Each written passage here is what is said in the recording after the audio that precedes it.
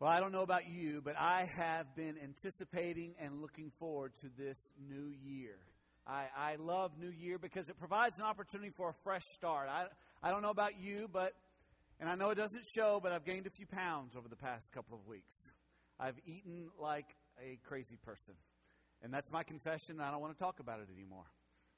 We're going to move forward. We've got a new diet plan. We're going to quit skipping the exercise. We've got to get after it. That's what New Year does. It kind of gives you this fresh start. Like, okay, that's done. It's done. We got to stop being crazy. Now we got to, get back to real life. And it provides an opportunity to reflect. Kind of look back and say, okay, where we've been. What's been going on? As I've been reflecting the past couple of weeks about our church family, I've been thinking about where we've been in the last 2 years. 2 years ago, we started understanding the story. And we spent an entire year learning that the Bible is one story: creation, fall, rescue, restoration. It's all about how Jesus came to rescue us. It's not just a collection of books or sayings. It's one single story. And then last year, we enjoyed the year of peace. And we learned how to take the story and apply it to real life. Because if God has forgiven us and given us grace, we now have this ministry of reconciliation. Now we can forgive others, and we can show others the way of reconciliation. So we had the year of peace. And as we're looking forward, I'm excited about what God has for us in this year of hope. And as we start this new year, we have the opportunity for a fresh start. We can reflect on what has been, and then we have the chance to really talk about and really plan and really make real changes in our lives, and not change for change's sake. So many times, folks they just want to try something new. So let's just change things because it feels good just to have something new. That's not what God wants for us. God wants us to dare to look at our lives, to look at Him, and then to ask that very powerful question: what is best? What is best? What is best for my life? What is best for my family? What is best for my relationships? What is best? And then daring to do what is necessary. This year, as we begin it, we begin talking about hope. And what I'm hoping is going to happen is that God's going to do a work in each of our lives. And as God does this work, I want us to be able to share it. Now, I get to get up every Sunday and get to tell you all the ways that God is at work in my life, and I get to do a lot of the talking. Of course, it's my calling. For some of you say, you can have it all you want. I never want to be up there having to do what you do. And I get that, and that's great. But listen, here's what I know. God is going to be at work in your life even today. I'll be honest with you, I want to hear about it. I want to hear what you would say hope is. And so you may have seen some signs around town that say hope is. You've maybe seen that. Here's what we want to do through social media, Facebook, Twitter. You say, I don't get on those things. Now's a good time to start. It's a new year, right? Fresh start, reflect, and begin something new today. And just join me. Just add me. You can be, Twitter with me. And maybe I'm the only one that sees what you think hope is. But we want to hear your stories. Maybe you're going to come across a quote in your quiet time. I talked to a friend yesterday, and she was reading out of Hebrews 6:19. He says, you've just got to read this. And so she shared that and said, please put that on Twitter and put hashtag, that's what that is, by the way, hashtag hope is, and share that quote. Maybe it's a story. Some of you have these devices where you can make a video. You can share the video, put hope is, but we want to hear these stories. And we want to be able to share them. I may share them on Twitter. We may put them on our Facebook. We may put them on the screens in here. Something that you put up that says, this is what hope is. This is what is happening. This is how God is at work. Because here's what I know. God is at work. And He's calling us to join Him in what He is doing. And when we do that, we are compelled to live hopeful and be helpful. And living hopeful means that we are centering our lives around Jesus. He is our anchor. He is the anchor that holds our life and our hope. And when He is our anchor and He is our center, we can't help but be hopeful. And when we're hopeful and we see who Jesus is and how He's at work in the world, we can't help but join Him and be helpful. And that's what we're going to be doing this year. It's all about living hopeful and being helpful. I believe that this is our new calling. I believe this is the unique calling of Living Hope Baptist Church, is that we are to be a people called by grace to live hopeful and be helpful. And we're going to talk about what that means in real life over the next few months. And as we begin this series, Living Hopeful and Being Helpful, I want you to be prepared for some things to happen. As we're walking through this text together, and we're going to be in Matthew chapter 9 for the next 4 weeks, here's what I want you to anticipate. I want you to anticipate the fact that we're going to be practical in our approach. Here's the thing, guys.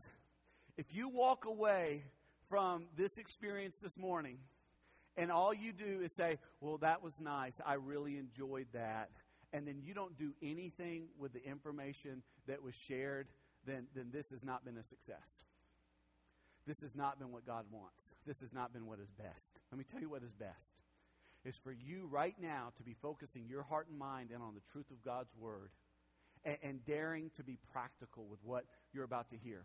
Now, also, we're going to be very personal in the application. Some of the things that you're going to hear today and over the next few weeks, there are going to be things that you're going to need to do. And some of these things are not always going to be comfortable for all of you. Some of you, it's going to be right in your sweet spot, and you're going to say, yes, it's about time they started talking about what I'm really good at. Others of you are going to say, oh my, the year of hope may be a challenge for me. That's okay. God wants to move you, but there's going to be a personal application, and then there's going to be some perspective. We're going to get a perspective in our outlook, and guys, I'm going to be talking about some things that it's going to make you look at life, I believe, in a different way. I know it has me. I know as I've looked at this text over the past 6 months, and can you believe it? I've been waiting for 6 months to get into Matthew chapter 9 with you for these next 4 weeks. I'm telling you, I believe that our perspective is going to radically change. Now, at the end of these 4 weeks, we're going to bring in Dr. Bob Boyd, and this is a gifted leader. He typically goes on college campuses and leads revivals, and he has seen thousands of people come to saving faith, but he does it in a very unique way. It's not through his charisma. It's not through the power of usually his message. He has been used of God to usher in revival through prayer. And this year, you're going to hear me talk more about prayer than you've ever heard me in all the years I've served you. I've come to the conclusion more deeply than ever before that prayer is the most powerful, underused gift of God that we have.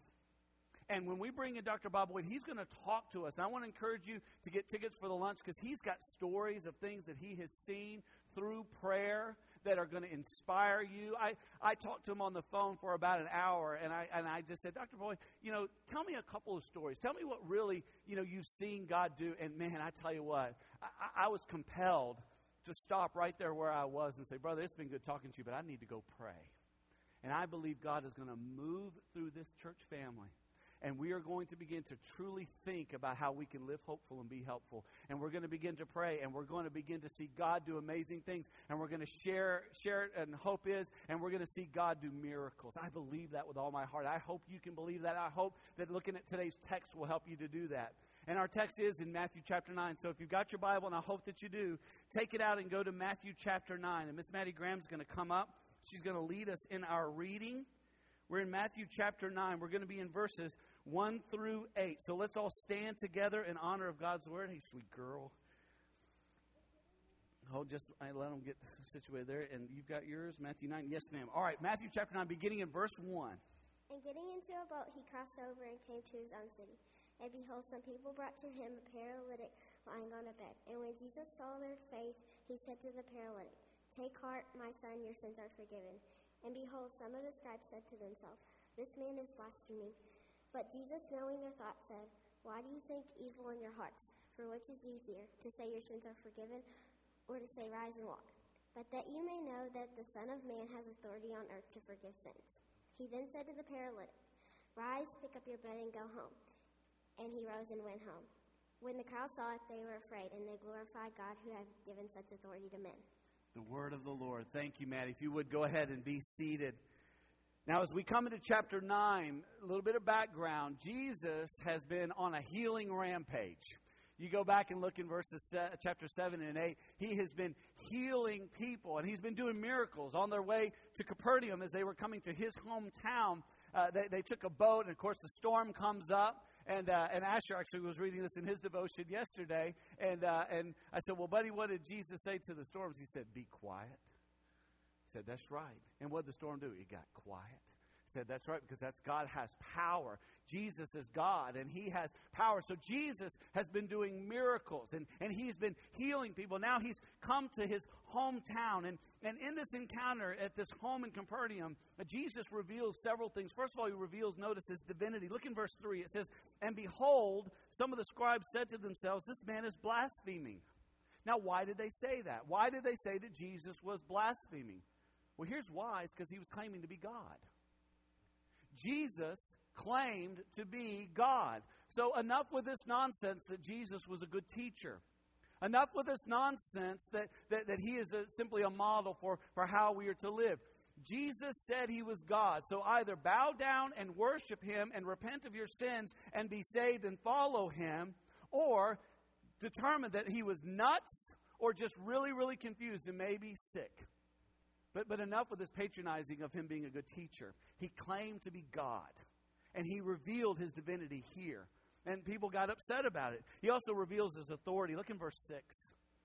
But that you may know that the Son of Man has authority on earth to forgive sins. He said to the paralytic, rise, pick up your bed and go home. Jesus is revealing His authority here as God to redeem. Only God can forgive sins. Only God can cleanse a soul. Only God can make a person right with himself. A human being cannot do that. We can't undo what we've done. We can pay the penalty for our sin, which is an eternal payment, which is hell, and we can choose to do that. But God in His grace has determined that He would love us, and He would save us, and He would restore us. He would forgive us, and He would make us right with God. And this is the power of Jesus. Jesus has the authority to do this because He is God. And He reveals here His grace. Look in verse 3. Take heart, my son. Your sins are forgiven. This man had done nothing to earn forgiveness. And there is nothing any person can do to earn forgiveness. Forgiveness is grace. It is getting what we don't deserve. This man didn't deserve this. There's nothing he could do to merit this. In His mercy, Jesus looked down on him and gave him grace. Now, Jesus is doing all of this, don't forget, in his hometown. He was amongst people who probably seen him as a young person. These are people who would say, hey, isn't that Mary's boy? Isn't that the son of Joseph? Isn't that kid that everyone used to love? Isn't that kid that was always doing kind things? Yes, there were some distinctives in his life. We don't know because the Scripture didn't record it. But Jesus is back in his hometown. And He's amongst people who really know Him. And friends, here's what I want to really challenge Living Hope with. We are so effective in going to the ends of the earth to take the gospel. And we're seeing miracles in continents all over the place. Friends, we've got to focus not only there, but here. And here's harder. You know why? Because you can go overseas, and in a week's time, you can talk to lots of people, and then you can leave. And maybe go back once a year, maybe twice a year if you're really blessed. But here, when you're in your hometown, it's day in, day out. It's them seeing your real life. It's you standing over and over again and living hopeful and being helpful. Jesus has come to his hometown. And he has said, you know what I'm going to do? I'm going to do something significant. And people had questions as to who he was and what he was about. And that's what they will do with us. Really? Really? You want me to go to church? Really? You want to talk to me about salvation? Really? You want to talk about spiritual things with me? And we must say, yes. Yes, we do. Yes, I do. I want to have this conversation. This miracle happens because of the faith of these friends of this man. They had hope in Jesus. And so they became very helpful. They went beyond good intentions, and they put a plan into practice. You probably know this old saying, those who fail to plan to fail. You've heard that maybe? It's true. Those who fail to plan, they plan to fail. There's nothing that is going to happen when you just talk. You know, I have a lot of young people come and talk with me about God's will for their life. Young adults will come in and they'll say, Pastor, how can I know what God wants me to do? And I'll begin to ask them questions. Well, what do you feel compelled to do? What do you feel gifted to do? And I have discovered there's a difference between certain students, certain young adults, certain adults, period. There are those who have hope and those who have wishes. Those who have hope are compelled to do something. Those who have wishes are compelled to feel things but rarely do anything about it. Let me tell you what I see happening, not just at Living Hope, not just here. I'm saying just when I look generally across the church in North America, here's what I see. I see a lot of wishing. I wish the world was different. I wish more people were kind and loving. I wish more people would follow Jesus. You know what I don't see? It's a lot of hope. See, hope leads to an action. You know what I don't hear a lot about what hope is. I don't hear a lot of people talking about how they're seeing their neighbors come to faith in Jesus Christ. I don't hear a lot of people talking about their workplace being transformed by the living power of the living God. I don't hear a lot of students talking about their lost friends coming to saving faith in Jesus Christ. Friends, understand, God has called us to live hopeful. And in living hopeful, we will be helpful to make a difference. We've got to do more than just feel bad for people. We got to do more than just wish that things were different. We got to do something about it. And that happens when you have hope. If all you want to do is whine and complain about the way things are, have at it. But please don't do hope is, now let me whine and complain about how things are. If you want to whine and complain, have a pity party. No one will come, but have it anyway. But if you want to make a difference, then you're going to need hope. And if you get hope, you'll make a difference. To make a difference, you're going to need a plan. So what I want to see in this text, we're going to focus real intently right now on verse 2. And we're going to look at what happens when you plan to be helpful by being hopeful. Take note of these things. First, plan to be helpful by being hopeful enough to bring people before Jesus. Look what happened in verse 2. And behold, some people brought to him a paralytic. The one hope for every person and the hope that will meet every need in the world, I believe, and I know for a fact, is Jesus. Let me tell you what Jesus can do. Jesus can heal what is broken. You say, I got a broken relationship, I got a broken marriage, I got a broken family, I got a broken life. Jesus can heal it. Jesus can give life to what is dead. You say, my marriage is dead. My career is dead. My future, it seems like everything's just cut off. Jesus can bring life. Some of you say, my soul is dead. Yes. We are all born dead to God. But Jesus can bring life. That is His power. Jesus can cleanse what is dirty. You say, you don't know what I've been through. You don't know what I've done. Jesus can cleanse you from all unrighteousness. And Jesus can fill what is empty. Jesus can take what is empty and He can overwhelm it with His presence and His power so that it is gushing over. Now, these guys, they knew they needed to get their friend to Jesus. And friends, we all have people in our lives that we need to bring to Jesus. We can bring people to Jesus in a number of ways. I just want to list a couple of them for you real quick. First of all, by prayer. By just praying for them. Just asking God to intervene in their life. To bring someone to the throne of grace. Bring their name to the throne of grace. Every Sunday, this altar should be full at the end with people coming saying, Lord God, save this one. Save this marriage. Heal this life. Do a miracle here. You're bringing them to Jesus. You're bringing them to the throne of grace. And then having conversations. Bringing their attention to the reality of Jesus. Introducing them to Jesus. Not just through your life as you're living hopeful, but by being helpful and talking about how they can anchor their life in hope in Jesus. And then by inviting them. Inviting them to believe. Have you ever done that? Have you ever said, hey, would you right now like to ask Jesus to be your life and hope? Would you like to ask Him to forgive you and take over your life?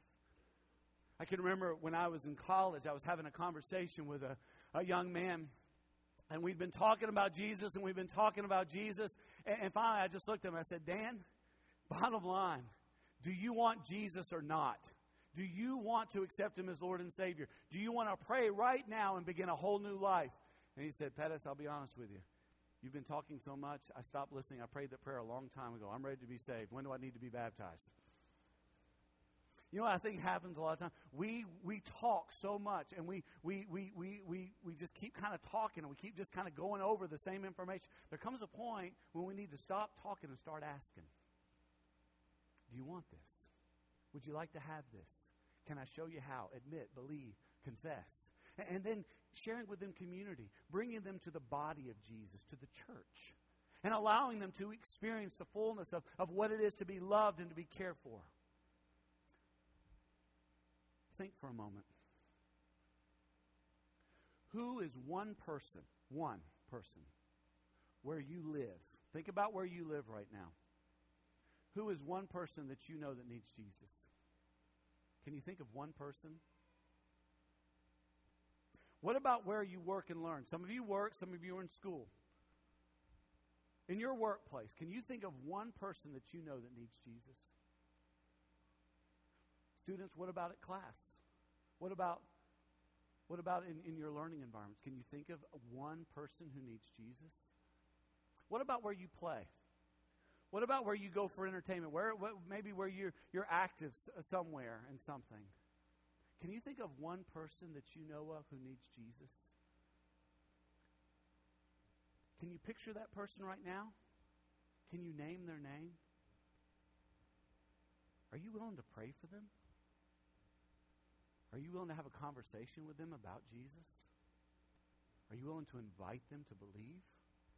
Are you willing to bring them to church? It may change eternity for them. What a joy. These brothers who brought this paralytic, they had a plan. And I want you to write this down. I want you to see this. Plan to be helpful by being hopeful enough to think and act strategically. It says in verse 2, that second part, verse part B, I would say, that he was lying on a bed. This brother was in bed. He was sick. They had to think through, how are we going to get this dude on a bed to Jesus? He can't walk. He can't get there himself. We've got to get him there. We've got to take him on this bed. But not only that, if you go back and you read the other synoptic gospels, you see the other places where this story is told, you know that the house is full. The house is crowded.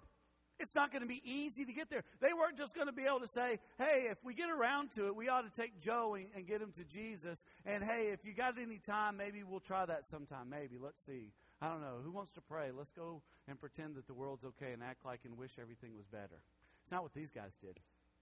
These friends said, we got to get this guy to Jesus. He's in a bed. The house is full. We've got to have a plan.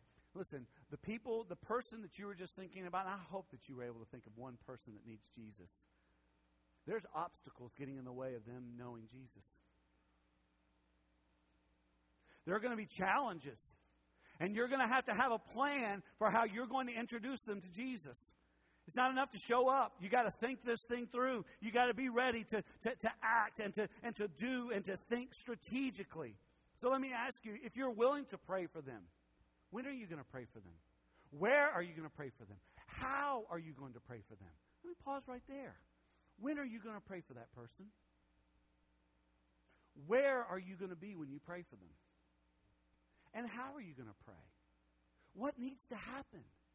What needs to be different for them to hear the gospel? You say you're going to have a conversation with this person about Jesus? When? When are you going to have the conversation? Some of you have been thinking, I need to talk to that person about Jesus. For some of you, it's been a decade you've been saying that. When are you going to have the conversation? Where is the conversation going to happen? How are you going to have the conversation? How are you going to start it? How are you going to begin talking about Jesus? How are you going to invite them? When are you going to invite them?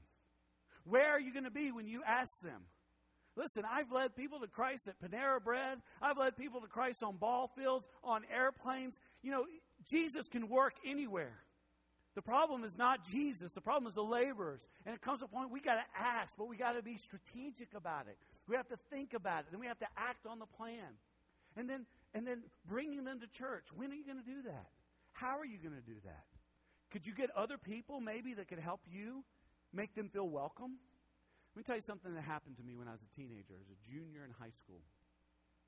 Our youth pastor challenged our youth group.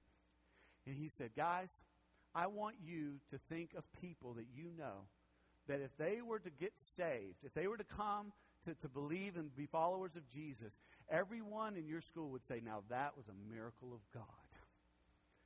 One of the names that was brought up was a guy who almost beat me up when I was a freshman. It's 2 years removed, but I'm still scared to death of Carl Sword. Because Carl has a neck the size of my thighs, right? He's huge. And fortunately for him and for me, he had recently gone out for football. And so what did we do? It's the coolest thing. We started meeting youth group kids. We started meeting on Thursday morning at a house near our high school and started praying for these people to be saved. Some began to pray specifically for Carl. Many of us began to have conversations with him. I had to begin to think strategic. So whenever there was an away game and we were on a bus, I made sure I sat with Carl. There were even times when I had someone take me to school and I would ask Carl, could you take me home? Just so the whole drive home, I could have a conversation with him. Some point, I can't remember who it was, I think it was a young lady, dared to say, Carl, would you like to invite Jesus Christ to be your Savior and Lord? And you know what? That brother said yes. And he came to saving faith. And he became a part of our church family. Now, about 6 or 7 years later, we had all finished college. We'd all kind of gone in different directions. And Carl was killed in a car accident. And you know what was one of the sweetest things ever? Is when we all came back for that funeral, we knew where he was. Why? Because we dared to pray. Because we dared to have the conversation. Because we dared to invite and we dared to involve them into the community of believers. We had a plan. It wasn't a wish, it was a hope. And that hope turned into an action. And God was at work. Here's what I believe about every one of us sitting here today. I believe there's a Carl Sword in every person's life this morning.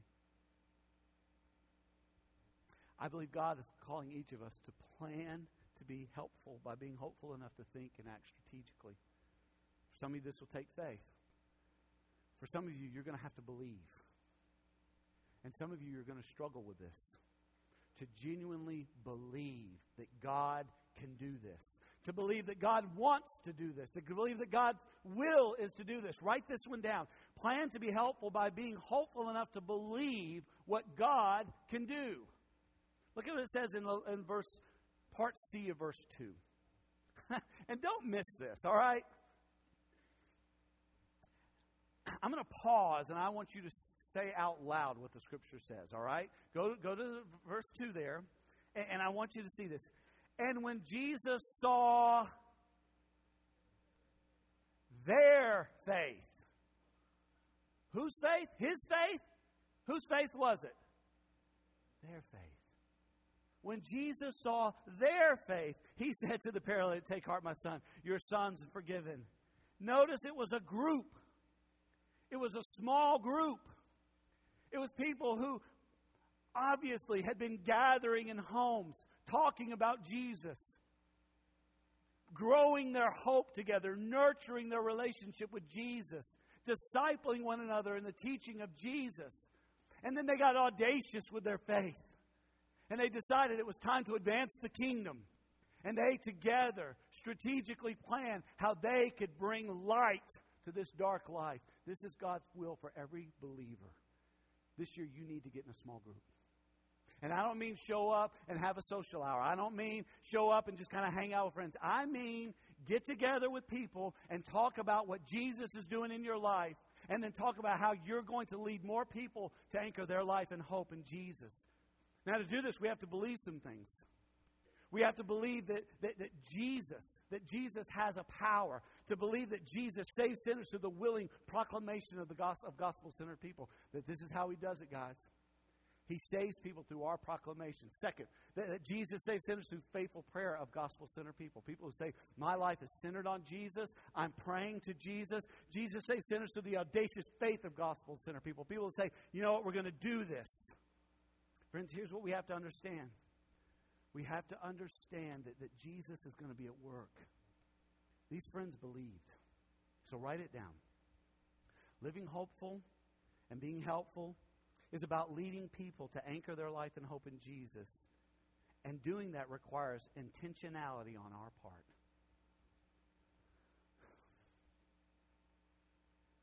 Imagine what would have happened if those friends had not been hopeful and helpful. First of all, that man would have lived a broken life. That man possibly would have died because of the ailment. Worse than that, he would have died a sinner's death. See, sooner or later, everyone that we know is going to meet Jesus. And for those who are found in their sin and in their death, they stand before God, they're judged with an eternal verdict. Some will hear, "Well done, good and faithful servant. Come into your great reward." Some even you sitting here right now. Here's what you're going to hear. Here's what many of the people you know right now, if they die, they would hear today. "Depart from me, you evildoer. I don't know you." And if these guys, if they hadn't believed, and if they hadn't been strategic, and if they hadn't been willing, they would have missed seeing a miracle. They would have missed seeing a miracle of this man not only saved, but up walking with a whole new life. It makes me wonder, how many miracles are we missing at Living Hope today? How many marriages are broken? Lives are broken. Young people lost, confused, angry, addicted. Why? Here we have the good news of the gospel. But are we praying for them? Are we having conversations with them? Are we inviting them to believe? Are we bringing them to this church family and introducing them to other friends? To our small group of people who are together praying with us and loving with us and being hopeful with us? Friends, it's the year of hope. Will you pray? Will you share? Will you believe? And will you trust God for miracles? This morning I want to invite you to come and get on your knees and trust God for a miracle. The miracle of the one you were thinking of. The miracle that needs to happen in your life. The miracle of what God is, of who He is, and what God can do. Would you trust Him for that? Let's stand together. Let's pray together. Lord God, today there are so many in our city who are lost. They need grace. They need life. They need healing. They need hope. And here many of us are, and we've got it. Lord God, convict us to live hopeful and be helpful, to lead more people to anchor their life and hope in Jesus. Hear the names of those who come now on bended knee to pray for the one that they know where they live or work or learn and play. God, hear the prayer of the sinner who comes today and says, "Lord, forgive me. Take over my life. I believe that you save. I know that you died for my sin. Forgive me. Take over my life." And then, God, for those who need to see a miracle in someone's life, to see that marriage healed, to see that friendship restored, to see that body made whole. God, hear and God, do a miracle. We need you today. Hear your people as they come. In Jesus' name, amen.